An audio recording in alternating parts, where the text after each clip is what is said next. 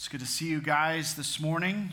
Those of you who came on Friday night, we had a great time fellowship together, some good food. Thanks to the Chubbs. They were wonderful, hospitable hosts. I think that's a little too much repetition in that sentence, but they were very hospitable. And we're grateful for them and grateful for just the time with you guys. It's always a joy to just fellowship together.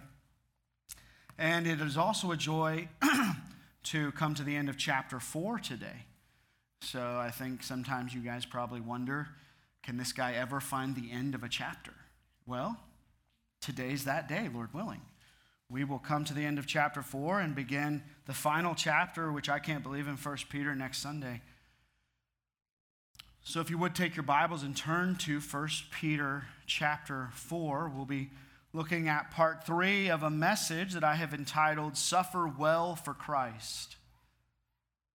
We'll read our text again to get us back into the context here, and then we will unpack these final few verses. Beginning in verse 12, 1 Peter 4, Beloved, do not be surprised at the fiery ordeal among you, which comes upon you for your testing, as though some strange thing were happening to you.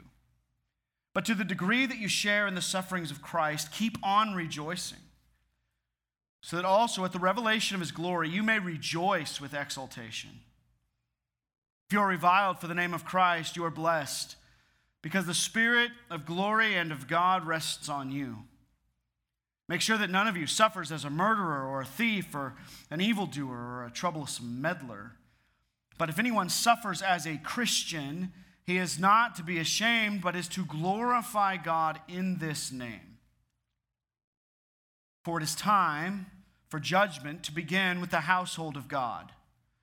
And if it begins with us first, what will the outcome for those who do not obey the gospel of God be? If it is with difficulty that the righteous is saved, what will become of the godless man and the sinner? Therefore, those also who suffer according to the will of God shall entrust their souls to a faithful Creator in doing what is right. As we get back into our study regarding suffering, I was encouraged this week looking at the life of Samuel Rutherford. Samuel Rutherford was a Scottish Reformed Puritan who lived during the early 1600s.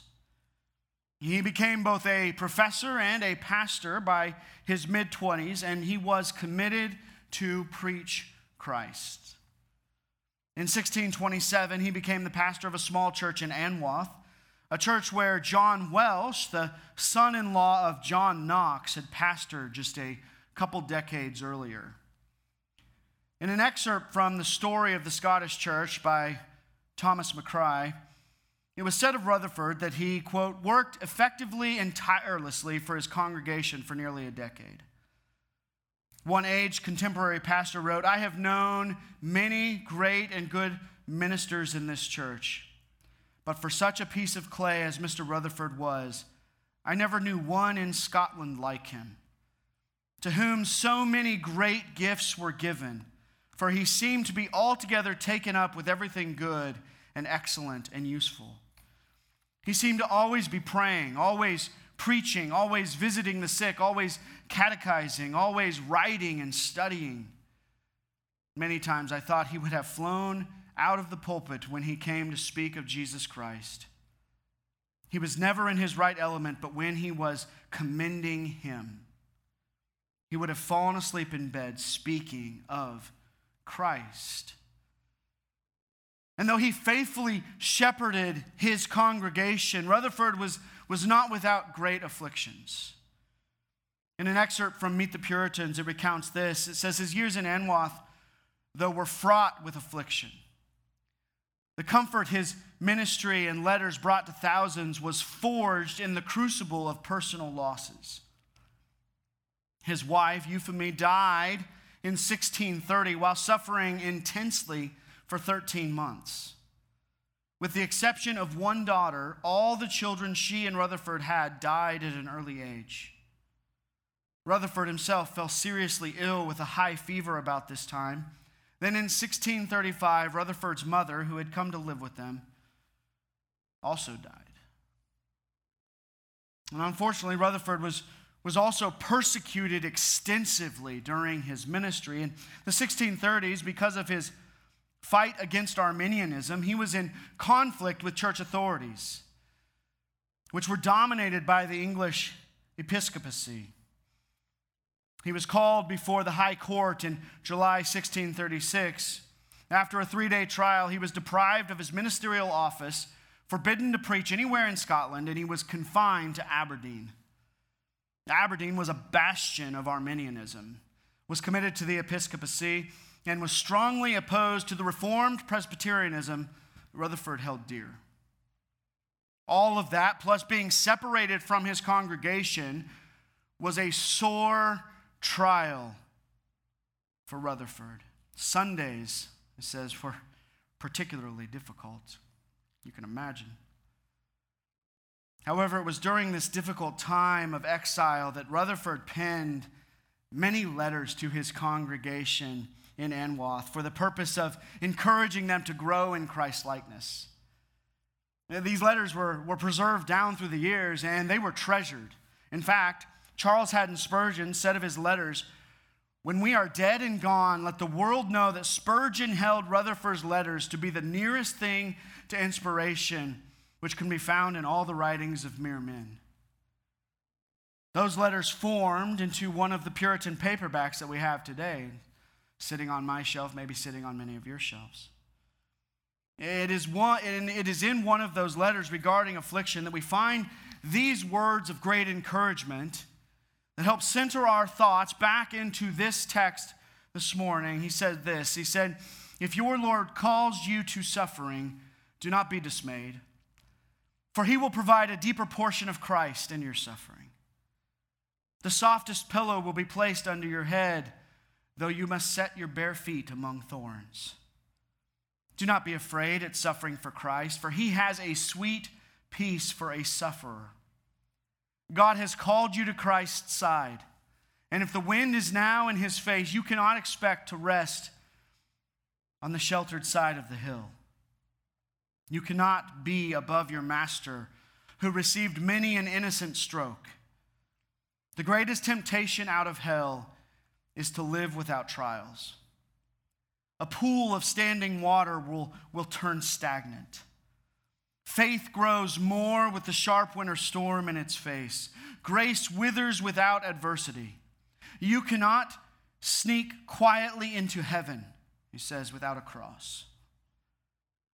Crosses form us into his image. They cut away the pieces of our corruption. Lord, cut, carve, wound. Lord, do anything to perfect your image in us and make us fit for your glory. We need winnowing before we enter the kingdom of God. Oh, what I owe to the file, hammer, and furnace. Why should I be surprised at the plow that makes such deep furrows in my soul? Whatever direction the wind blows, it will blow us to the Lord. His hand will direct us safely to the heavenly shore to find the weight of eternal glory. Now, as we look back to our pains and suffering, we shall see that suffering is not worthy to be compared to our first night's welcome home in heaven. If we could smell of heaven and our country above, our crosses would not bite us. Lay all your loads by faith on Christ. Ease yourself and let him bear all. He can, he does, and he will bear you. Whether God comes with a rod or a crown, he comes with himself. Have courage. I am your salvation. Welcome, welcome, Jesus." Those amazing words. And that's where we ended last time, isn't it? Realizing that as we suffer on behalf of Christ, that we are highly privileged because we have Christ and because we are counted worthy to suffer for his sake.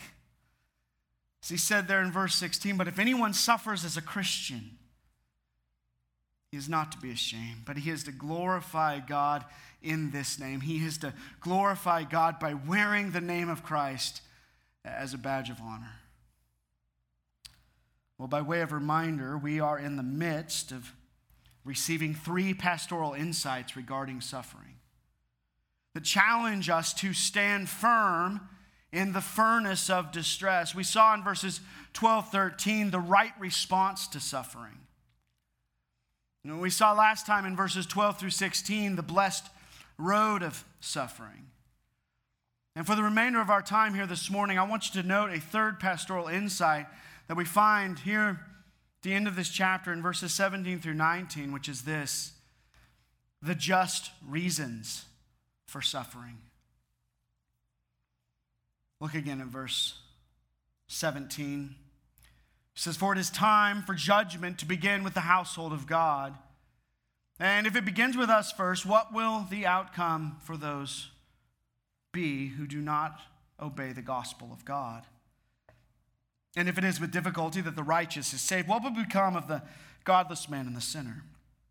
Therefore, those who suffer according to the will of God shall entrust their souls to a faithful Creator in doing what is right." In these verses, we find 3 reasons for why we must encounter suffering and persecution in this life that strengthen our resolve to endure it. We can see that Peter is giving us these reasons by that conjunction there at the beginning of verse 17 that is translated "for." That little word "for" there at verse 17, beginning of verse 17, indicates for us that this, what he's about to spell out, is the cause of the suffering that Peter has just rehashed in verses 12-16. And the first reason for suffering we find there in the first part of verse 17 is this: it is to purify the household of God. To purify the household of God.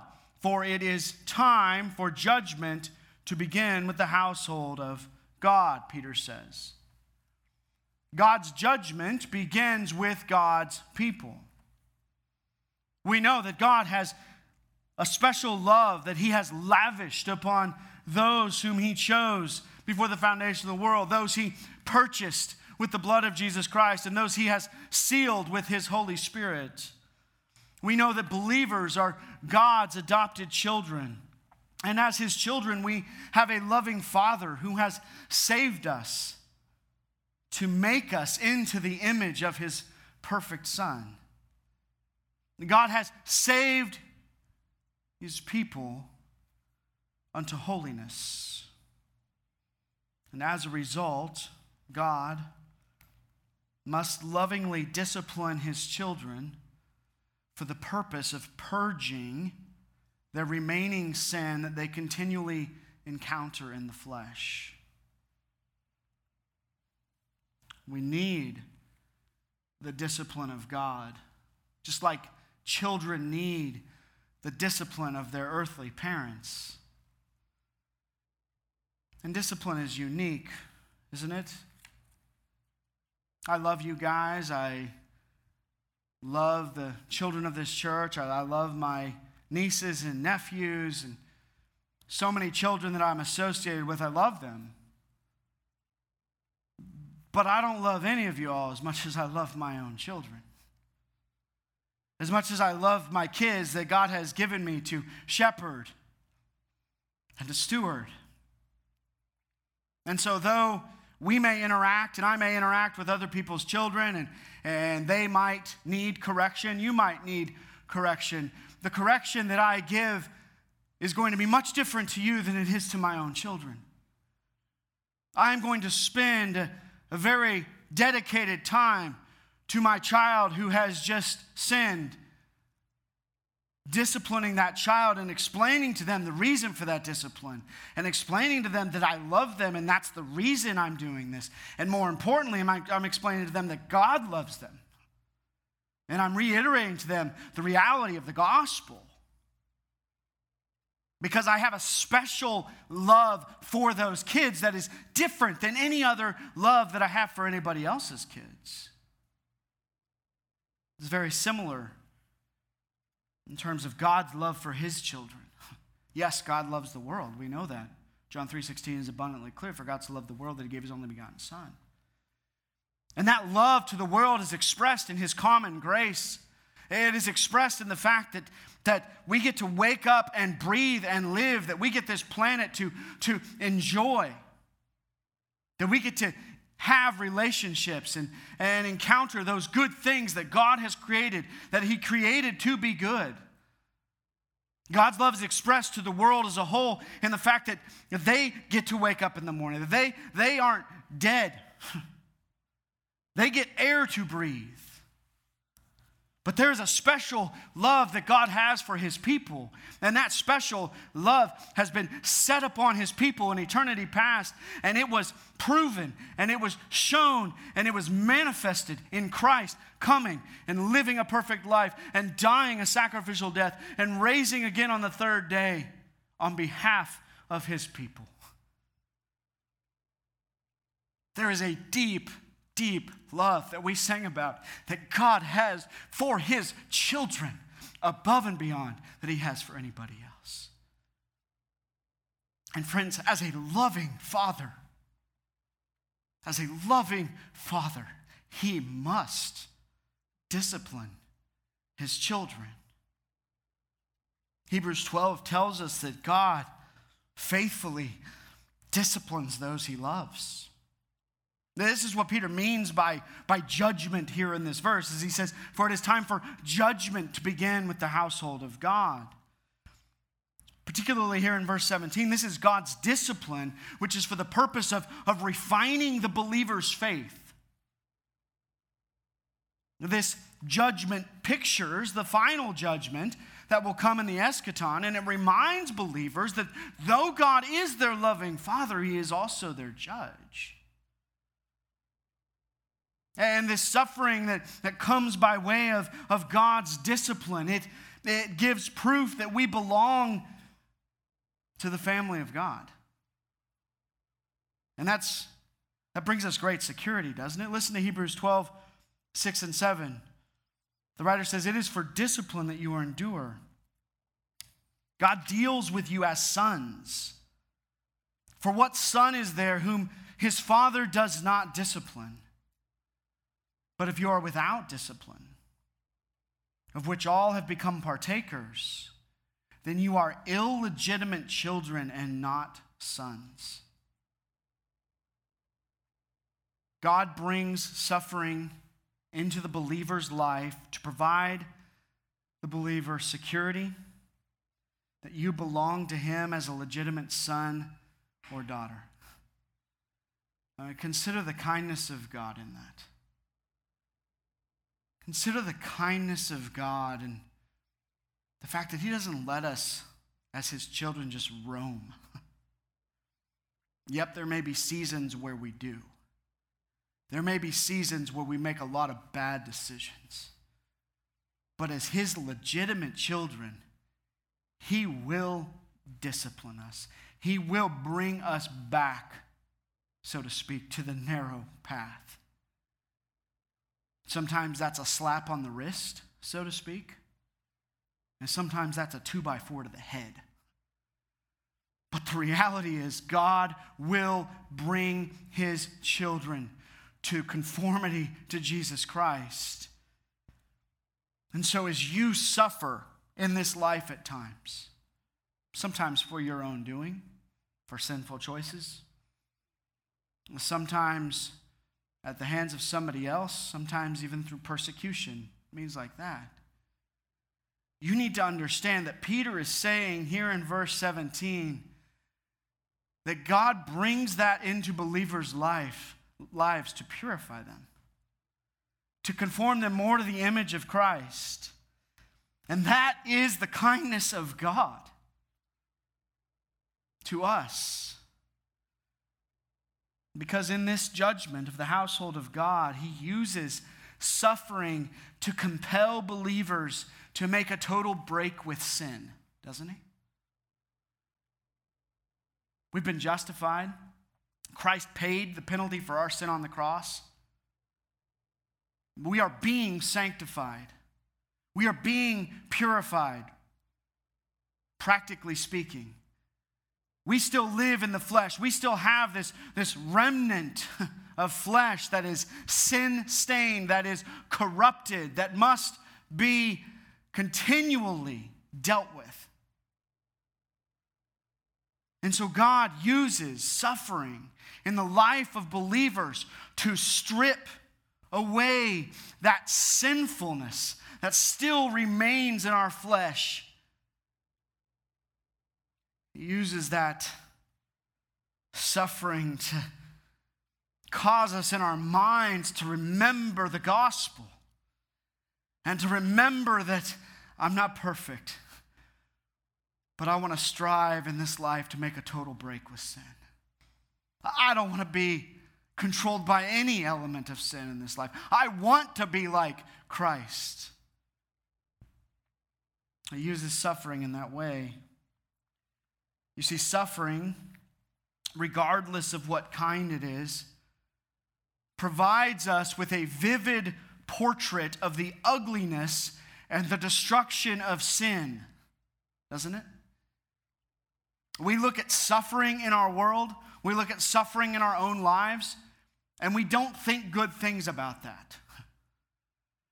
We don't think good things about what's happening in the Middle East, about what's happening in parts of Europe and parts of Africa and parts of our own country when we see people who are suffering immensely and intensely. We think that's horrible. We see images on the news and we think this is horrific. What in the world is going on out there? And it is in those moments we are reminded that suffering is ugly and that it brings destruction. It highlights the complete fallenness of our world. And so God uses it to do that for us.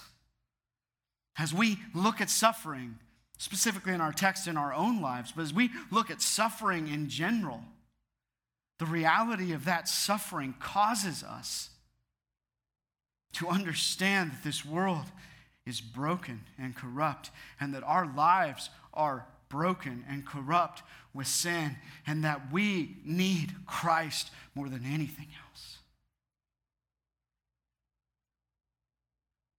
And as those who belong to Jesus, as this complete fallenness of our world is highlighted through suffering, as those who belong to Jesus and who think biblically, it causes us to see that suffering for what it is, and it purifies us. It gives us a deeper hatred for sin and a greater desire to do whatever it takes to overcome that sin. Consider this in terms of persecution.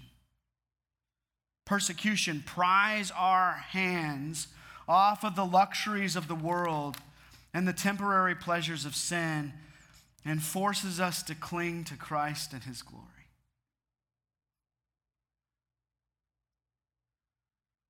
We'll talk a little bit more about that in a minute. But this is what was happening to these believers who Peter was writing to. They were under fire. They were in distress. They were in the furnace. And so this suffering had come upon them, and God was doing all these things, and for these believers, He was purifying them. He was judging the household of God. It began with the household of God first, because He loves His people. He was purifying them. And so the question is this: are you allowing the suffering in your life to do its work of purification and push you more towards Christ? As you encounter various elements of suffering, specifically here, persecution, but suffering in general, as you encounter that, as you deal with that, as you have to engage with that because you live in a fallen world and that's what's happening, are you allowing that to have its perfect work of purification done in your heart and to push you more towards Christ? Or are you resistant and living in a state of bitterness because life is not what you want it to be? Isn't that where we too often go?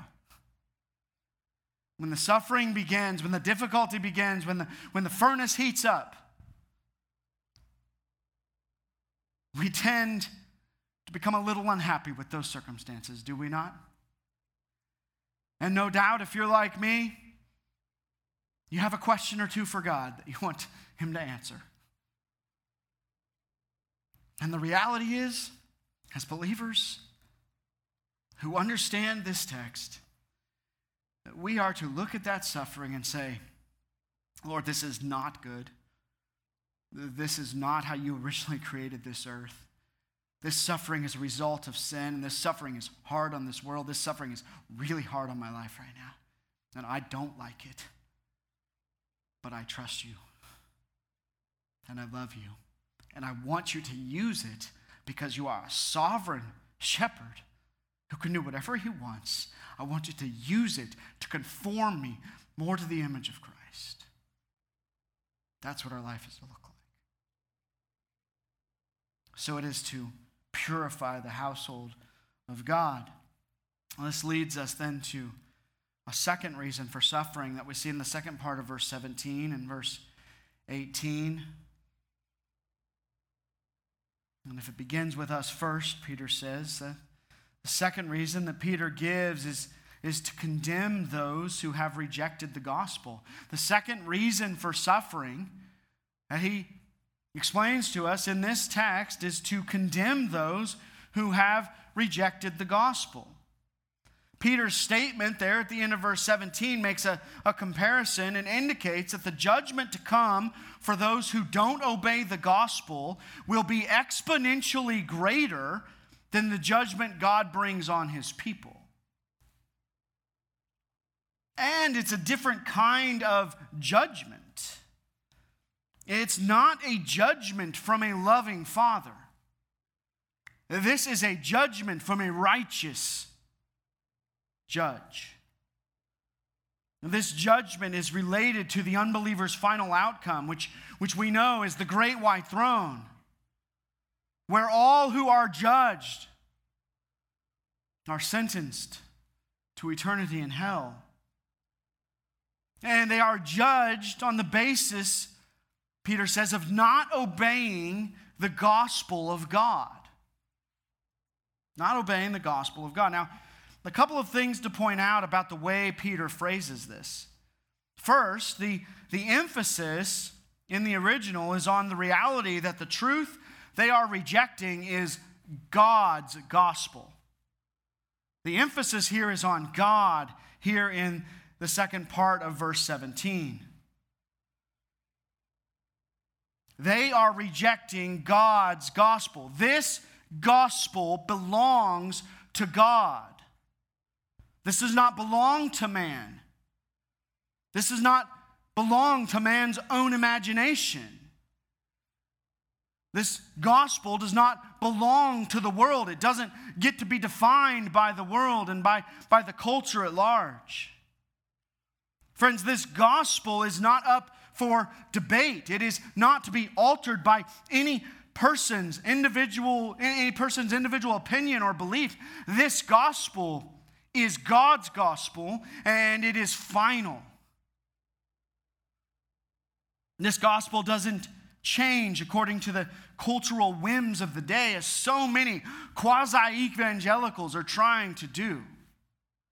They are trying to shift the gospel of grace that is communicated in the Word of God to this gospel of wokeness, to this gospel of good works, to this gospel that is defined by anything other than the Word of God itself. This gospel, friends, is defined only by God. It is sourced in God. There is no changing the gospel of Jesus Christ. And by rejecting the gospel of Jesus Christ, they are rejecting God himself, Peter says. And they are rejecting the means that he has prescribed for sinful man to be made right with a holy God. Second, unbelievers reject the gospel by not obeying the commands of the gospel to repent and to believe in Christ. You see that there. As he makes this comparison, he says, and what will be the outcome for those who do not obey the gospel of God?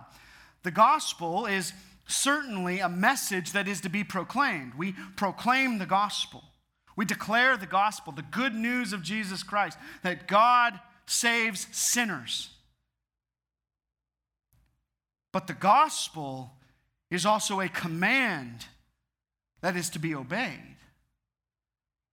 Now, this concept of being disobedient to the gospel was used earlier by Peter in chapter 2, verse 8. He said they stumble because they are disobedient to the word. They stumble because they are disobedient to the word. Well, Peter continues on here in verse 18 to further explain this greater judgment by referencing Proverbs 11:31, where Solomon states this same comparison to draw out the emphasis on the judgment of the disobedient. Look at verse 18. He says, and if it is with difficulty that the righteous is saved. The "and" there at the beginning of verse 18 connects the thoughts of verses 17 and 18. And then Peter restates the comparison just in different words. And this difficulty that he references here, the difficulty that the righteous are saved, this difficulty that he references that the righteous are saved by speaks of the difficulties that the righteous have to endure in this life because they are God's children. Right? We all experience difficulties. We just talked about the reality that we live in a fallen world. And we still have the flesh that is corrupt, that is waiting for that final redemption when we will be like Christ. And there are many difficulties that we endure. There are many difficulties that we endure because of just suffering in general. There are many difficulties that we endure because of being persecuted by those who hate God, hate Christ, hate his word. And so for a Christian, even as Rutherford was referencing in that excerpt of that letter, for us as believers to enter heaven without trials is just, it's unbeknown to us. That's not something we should ever expect. You were not saved to live your best life now. You were not saved to have all of the health, wealth, and prosperity that you could possibly have on this planet. You know that. We tell you that a lot. You were saved to be holy. You were saved to be conformed to the image of Christ. You were saved with the anticipation of the eternal reward that awaits you, which is the presence of Christ and everything that comes from that. So this life is not promised to you to be easy. And so Peter's just pointing that out, that as he makes this comparison, that it is with difficulty that the righteous are saved, that you go through the difficulties of this life, but your eventual reward as a person who goes through this life as a follower of Jesus, your eventual reward is insurmountable. It's not worthy to be compared to the sufferings of this life. Isn't that what Paul said? He said that the sufferings of this life are not worthy to be compared to the glory that we have when we are with Christ. And so your reward is going to be exponential. Your reward is going to be infinitely better than the sufferings that you experience in this life. And so Peter is pointing that out. He says, with difficulty the righteous is saved. But he's not saying, this phrase does not indicate a works-based salvation through perseverance. He's not saying that. He's not saying that you are earning your salvation going through the difficulties of this life. That's not what Peter is saying here.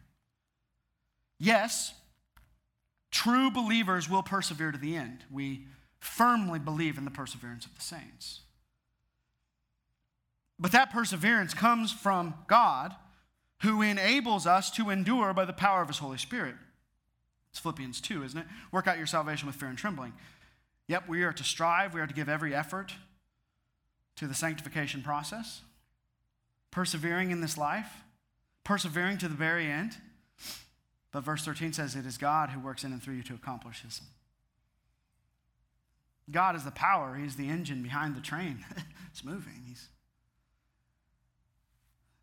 God is the one. If you persevere to the end, it's because God gets you there. But the same parallel truth is that you will persevere to the end. So you will persevere, but God will hold you fast. But the reality is, what Peter is not saying is that perseverance earns you favor with God. That's not what he's saying. He's just talking about the difficulty we go through in this life before we come to the end of our full salvation. The righteous being referred to here are those who are justified by faith. And this difficulty that Peter references is preferred. Obviously, you look at verse 18, and the first part of verse 18 is preferred, right? In comparison to the second part of verse 18, which says, then what will become of the unrighteous man and the sinner? The godless man and the sinner. What will become of him? See, Peter is comparing the righteous and the ungodly in a way that emphasizes the vast judgment that will come upon the ungodly. If the righteous endure difficulty, and it is a lot of difficulty in this life, and their end is salvation. We're talking about God's people whom he loves. If their lot in life is difficulty, how much greater then is the judgment of those who are not righteous? How much greater will the judgment be upon those who have rejected the gospel of Christ? Those who have willfully rejected Christ will experience a devastatingly worse judgment at the great white throne. And it will be an eternal suffering that is just, it is righteous, and it will be executed by a righteous, eternal God who is the King of the universe. People sometimes get the judgment of the ungodly confused a little bit, and they think, well, it's just that rejection, so they're going to go and they're going to be in this realm that's kind of ruled by Satan, and that's just not true. God is the God of heaven and God is the God of hell. God is going to execute judgment upon those who do not obey the gospel of Christ. Satan, when he is bound, will be in the deepest, darkest realms of hell. He will not be the life of the party. He will not be getting everybody going. He will not be the ruler of that domain. God rules hell. And God will execute judgment on those who do not obey the gospel of Christ.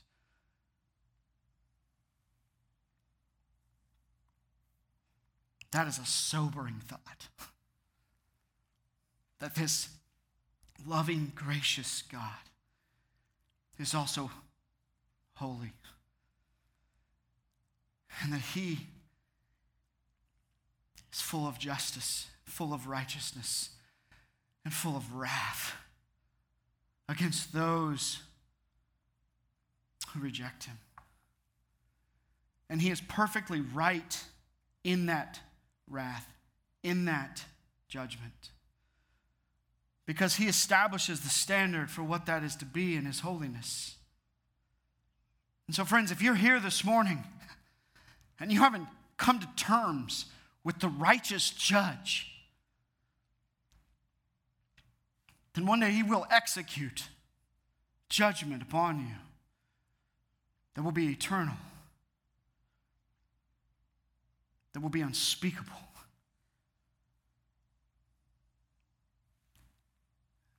Where you will suffer for all of eternity.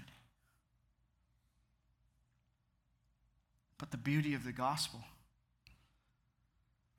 as if the call goes out, doesn't it? All who call on the name of the Lord will be saved. We are called to preach the gospel. We are called to communicate the reality that Jesus came. Part of God's divine plan was to send his Son. This is actually the fulcrum of his divine plan. The pinnacle of his divine plan was to send his Son to live a righteous life, a perfectly righteous life, a holy life, so that he could then go to the cross and take upon himself the sin of all of those who would place their faith and trust in him for salvation. And so he calls out, he said, let all who are thirsty come to me.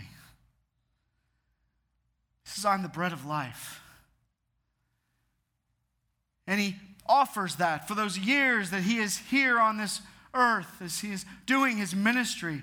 He calls out time after time after time, come, follow me, because he is gracious and he is humble and he desires, as God said, all men to come to repentance.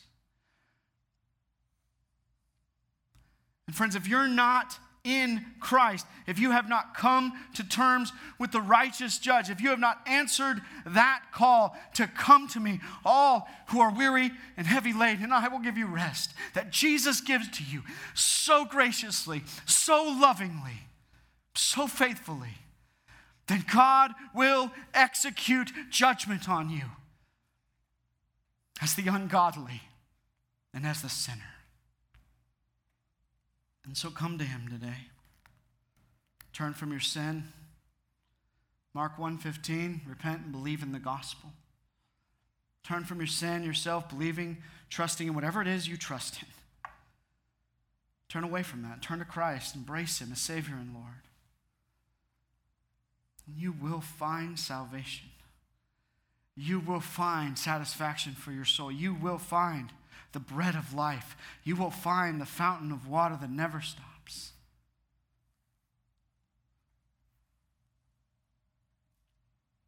And believers are encouraged, are to be encouraged at the end of their suffering, Peter says, is eternal reward. And his point here is to encourage those believers by driving home this vivid comparison of what's going to happen to the ungodly. This leads us then to a third reason for suffering that Peter has reiterated throughout the entirety of this epistle, and he summarizes here in verse 19, which is this: it is to encourage genuine believers. To encourage genuine believers. I love this here, verse 19. You can see the summary beginning with the word therefore. About to summarize everything he's just stated in this paragraph. It's about to spell out tangibly what these believers can be encouraged about. The first thing they're to be encouraged about there, you see it in verse 19, is that they are suffering according to the will of God. See that, therefore, those also who suffer according to the will of God. Those also who suffer, this is referring to those who are characterized by the suffering described in this text. This is believers who are suffering. Notice the encouragement. Their suffering is according to the will of God.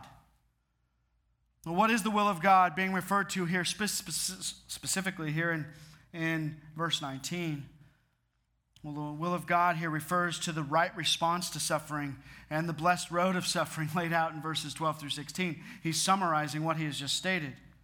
The will of God for believers in the midst of suffering is that they are to not be surprised. We saw that in verse 12, that they are to be rejoicing continually in the midst of it, and that they are blessed, and that they are to wear the name of Christ like a badge of honor. That is what he's talking about when he says these believers who are suffering according to the will of God. All these things indicate suffering according to the will of God. And believers need to find great encouragement in that. There is no more fulfilling place for a Christian to be than to be walking in the center of the will of God. There's no more fulfilling place for a believer. Even when that place, even when the center of his will is suffering. That's what Peter's saying. That this These people who are suffering, they're suffering according to the will of God. And this is right where they should be. They should be encouraged by that. They should be full of joy for all of those reasons that he's given. The reality that they belong to Christ, they are his. Second, they are to be encouraged that they can entrust their souls to a God who is faithful and sovereign. And shall entrust their souls to a faithful Creator in doing what is right. The sovereign God who is allowing the suffering that believers are called to endure for his purposes and their good, that God, that sovereign shepherd who we sang about this morning, he can be trusted fully. There's not a single aspect of your life that you cannot entrust to God. And he is bringing encouragement to these believers right now who are in the midst of this horrific suffering.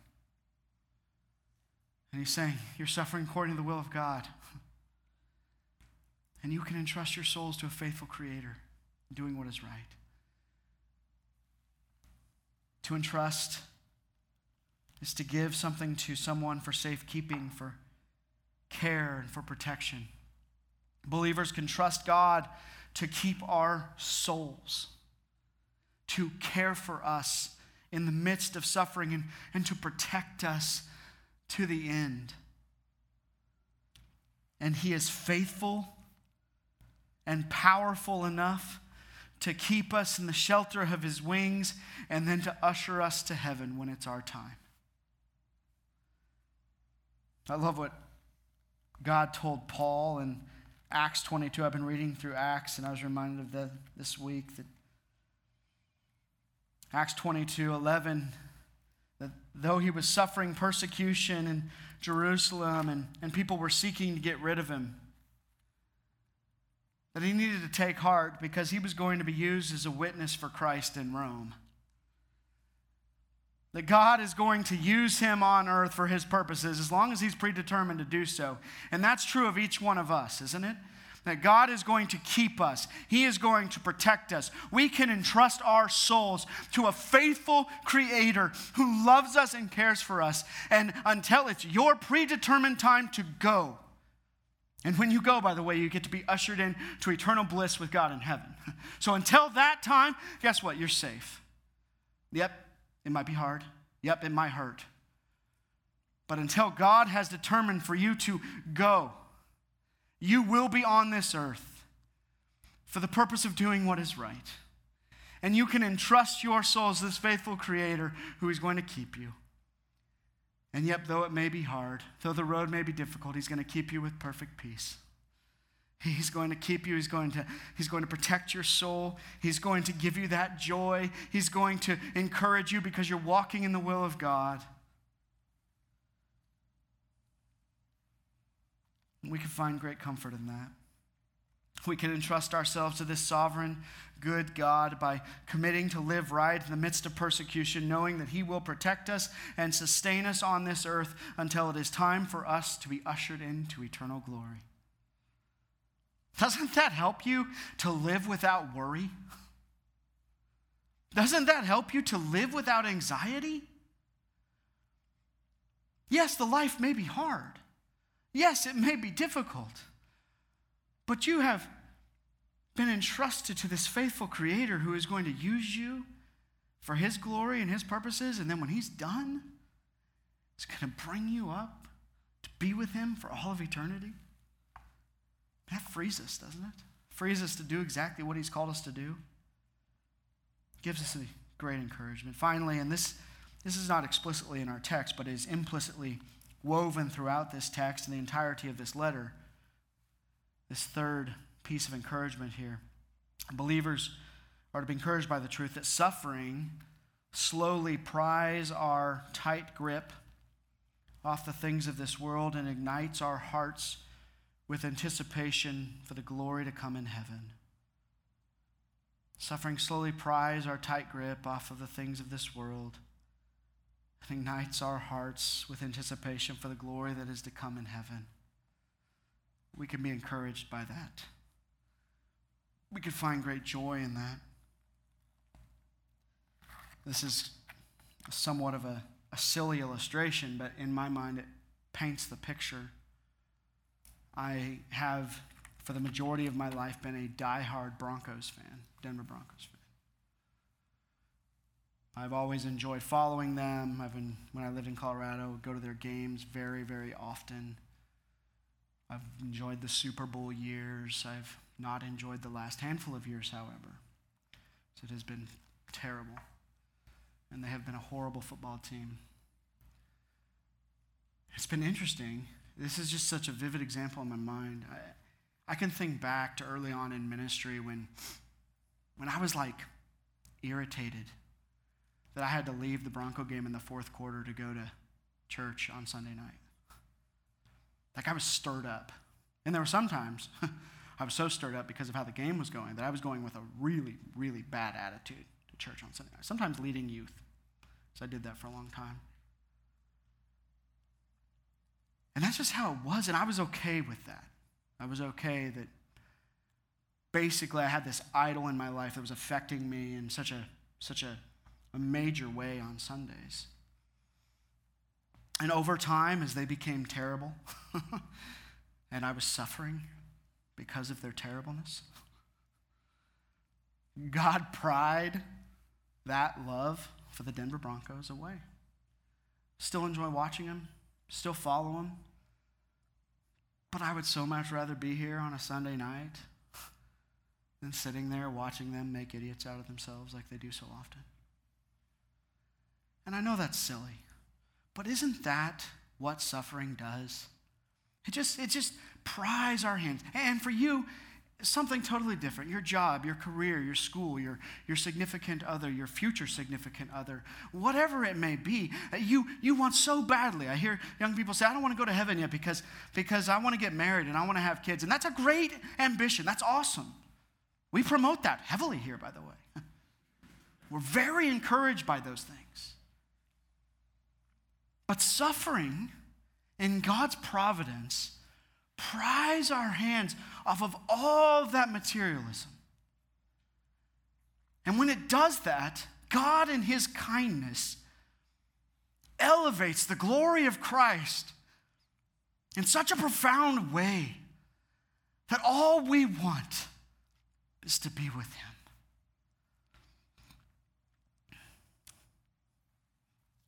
God is so gracious to do that. Because the glory of heaven doesn't even compare to anything that we have on this earth. How tightly are you holding to the things of this world?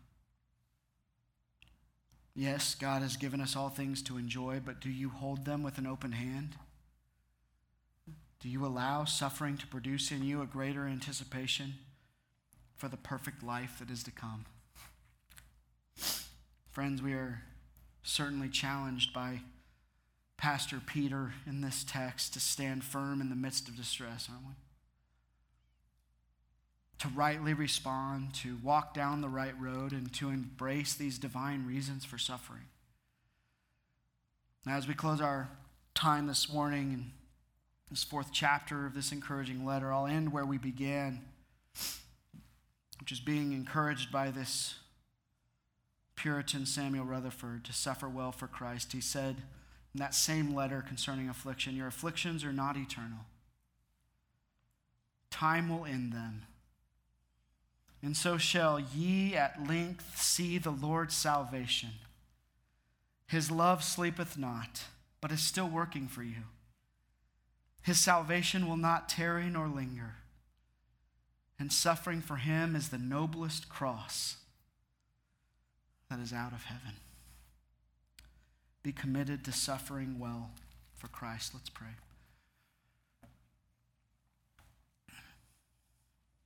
Father, thank you for your word.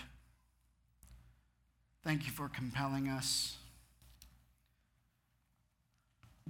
to walk through this life, the difficulties that come, the persecution that we may have to endure.